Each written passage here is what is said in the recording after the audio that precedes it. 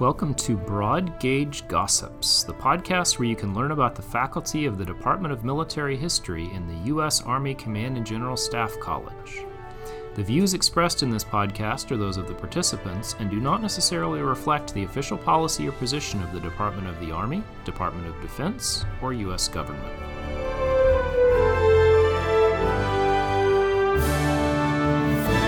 Hello, this is Dr. Jonathan Abel, and I'm here with Dr. Mitchell Klingenberg. Good morning. And we're here to talk today a little bit about your background and interests. So let's go ahead and start with your academic and professional background. Tell us a little bit about what you study, what you research, and where you've worked. Great. Thanks so much. Well, thanks for having me on the program. My background is pretty straightforward. I was trained at a small liberal arts college, Hillsdale College, studied German and history. So the German program was literature and linguistics, and the history was a broad curriculum that offered courses in U.S. history and also European and world history. Mm-hmm. Went on to pursue a master's at TCU down in Fort Worth in U.S. history, and I studied the Civil War era under Stephen Woodworth, and then continued on to complete a PhD under his direction also, and that set me on a course to doing what I'm doing in PME. Mm-hmm. And so those are the broad contours. Okay, so on your academic side, you mentioned kind of a Civil War background. What else did you do kind of in terms of your comp fields? Sure. So I was actually grandfathered into a different PhD qualifier method at TCU, which was the portfolio model. But my fields were in early modern Europe, Reformation and Counter-Reformation studies. Which makes sense with German. Yeah, correct.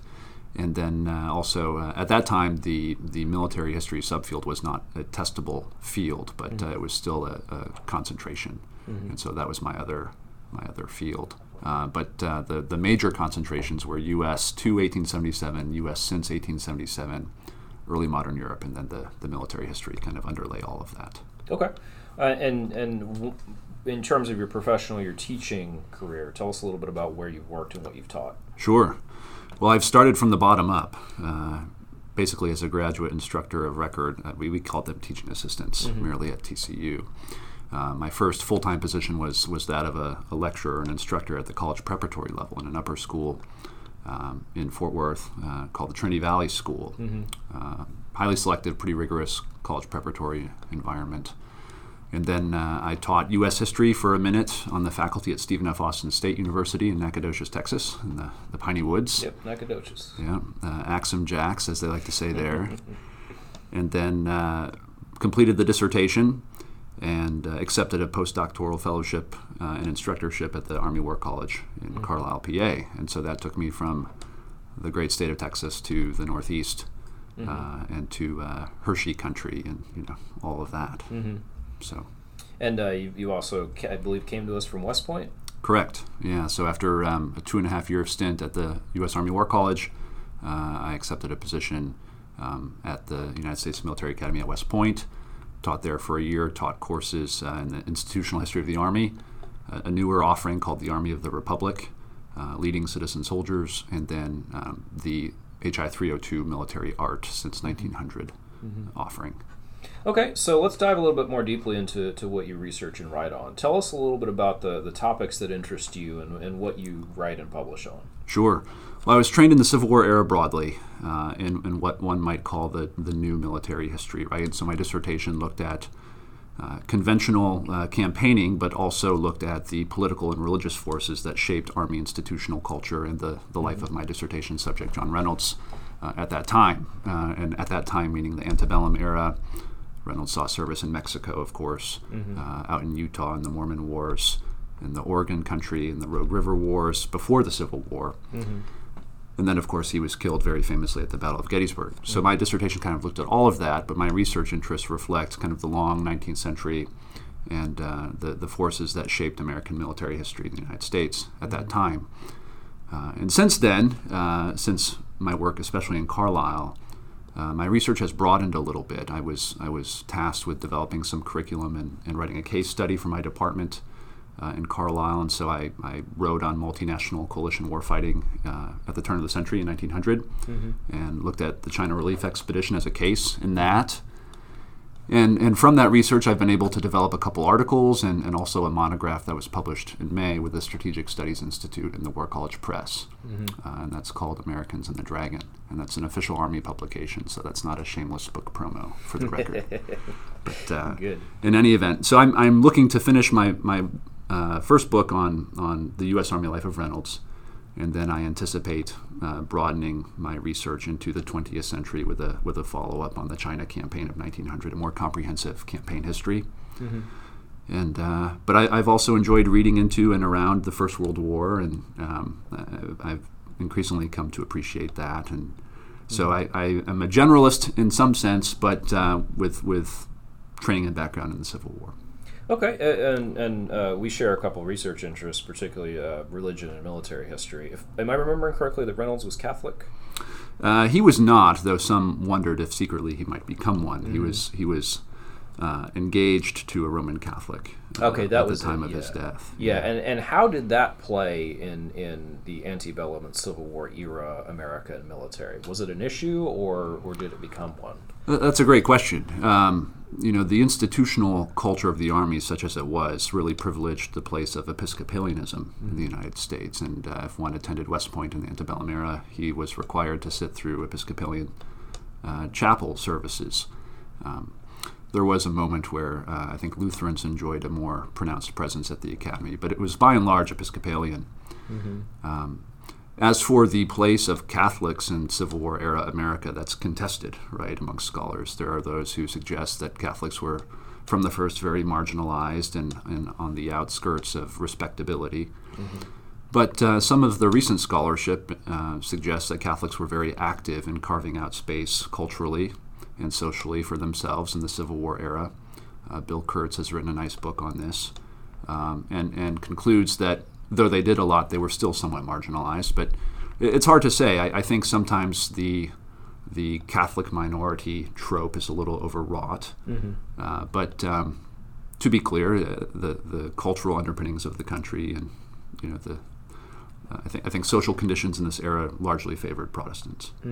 Did that matter? Obviously, Reynolds is a very high-ranking officer, West Point graduate. Did it matter in the ranks? This religious, perhaps confessional tension?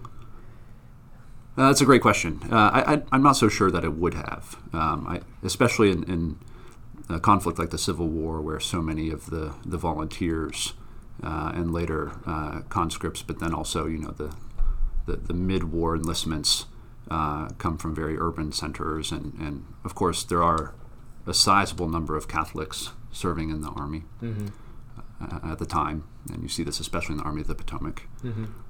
But it also was not uncommon for the Westerners, right? Those especially from Ohio, to come from very Catholic backgrounds. So I don't think that it was particularly a problem. I think among officers, especially Reynolds being an Episcopalian, was probably par for the course.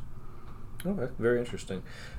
Shifting gears a little bit to another interest we share, which is both literature and history.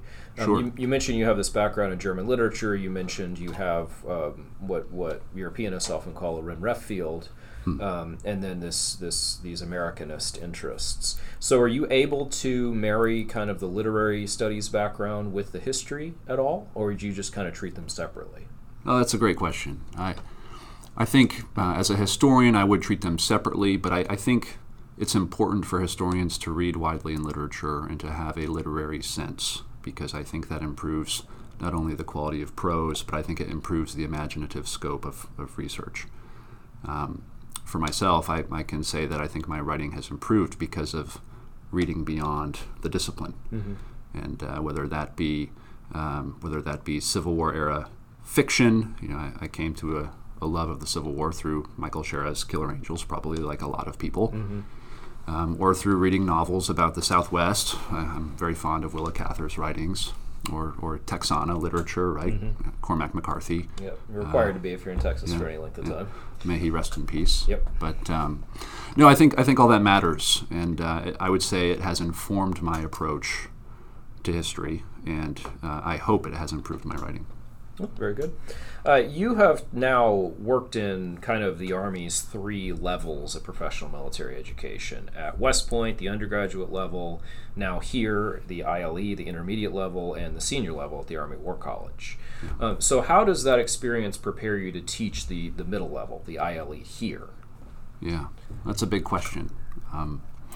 Well, I think what unites the three levels is an approach to the study of military history, and that approach is one that holds military history as critical not so much for its academic value, but for how it informs an officer's approach to appreciating and understanding complex problems. And I think at all three levels, but especially here and especially at the senior service level, there is that emphasis, which is to say that the lifespan or the career of one officer is not enough to prepare her or him for the kinds of problems she or he could reasonably expect.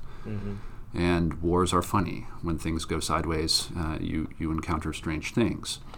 And there's no way that previous deployments or previous assignments in the life of one person could adequately prepare you for those things. And so I think that the emphasis of this department, the emphasis of the Department of History at West Point, and the emphasis in the curriculum on historical mindedness at the Army War College all have this in common, which is to say that you have to be functionally literate, and you become functionally literate in the profession by studying the experiences of people who have gone before you. And we tend to imbue our historical present with a kind of exceptionalism, I think sometimes, which is to say that, well, things are crazier now than they've ever been. They're more complex now than they've ever been. The challenges are harder now. Hypersonics, AI, lethal autonomous systems, blah, blah, blah, right? But what you find, I think, through a careful study of military history is people in previous generations and in previous conflicts or in peacetime have had similar problems. The character of those problems, the outward manifestation of them looks and feels a little different, right? But the essence of them is remarkably consistent. And so I think that what unites the three levels is that approach. Oh, very good. So maybe a little bit lighter question. You have migrated in your personal and professional life a couple times, right? So you mentioned you're from the upper Midwest. Yep. You lived in Texas for a long time. Yeah. Pennsylvania, New York. What was that experience like for you? Just living in all those different climates and places, and we share having spent a lot of time in Texas. Yeah, well, that's great.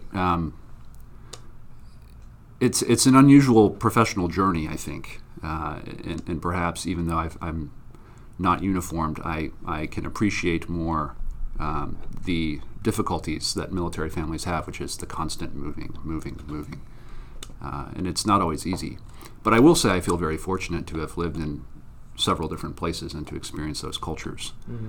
The Great Lakes culture of West Michigan, and Upper Michigan is really wonderful, especially in summertime. Less so in winter.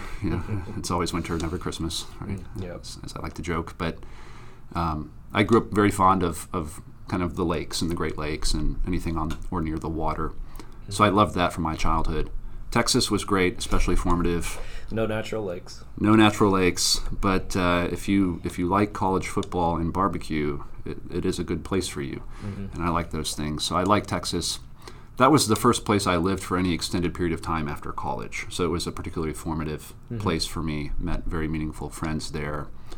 Got introduced to the great red dirt country music scene. So all the legends, and I loved that, and of course, great Texas literature. So Texas was formative. Moving up to PA, that was great. I loved the fall, and it was wonderful to be in a place that had real falls again, not one that just comes on a Tuesday, and then it's cold, or spring comes on a Tuesday too, and then it's 110 degrees for a long time. Yes. So I loved being near apple orchards and being able to enjoy good apple pies and apple picking and hiking and that kind of thing. And then, of course, the Hudson River Valley is beautiful and, of course, inspired an artistic movement. So not much needs to be said there. That was a wonderful place to live. And it was nice to have the city close by and, travel down on the train and see the Met and, do the High Line and, of course, pay my respects to William Tecumseh Sherman and see his grand statue, the Sun God Ends piece, right? Mm-hmm. Really, really marvelous. So I feel very fortunate on the whole to have lived where I've lived, and I'm really excited to be in the Kansas City metropolitan area now too. And again, going back to the barbecue, I love baseball, and the Royals have some work to do on this front. But of course, in summer it's great for collegiate baseball, and with the College World Series just next door up the road. So, and of course the World War I Museum. I'm really thrilled about what Kansas City holds. Very good, Dr. Klingenberg. Thanks for joining us. Thank you so much for having me. Please be sure to check out our other podcast, A Confused Heap of Facts, where we sit down with military historians from the Department of Military History and special guests to talk about topics in military history.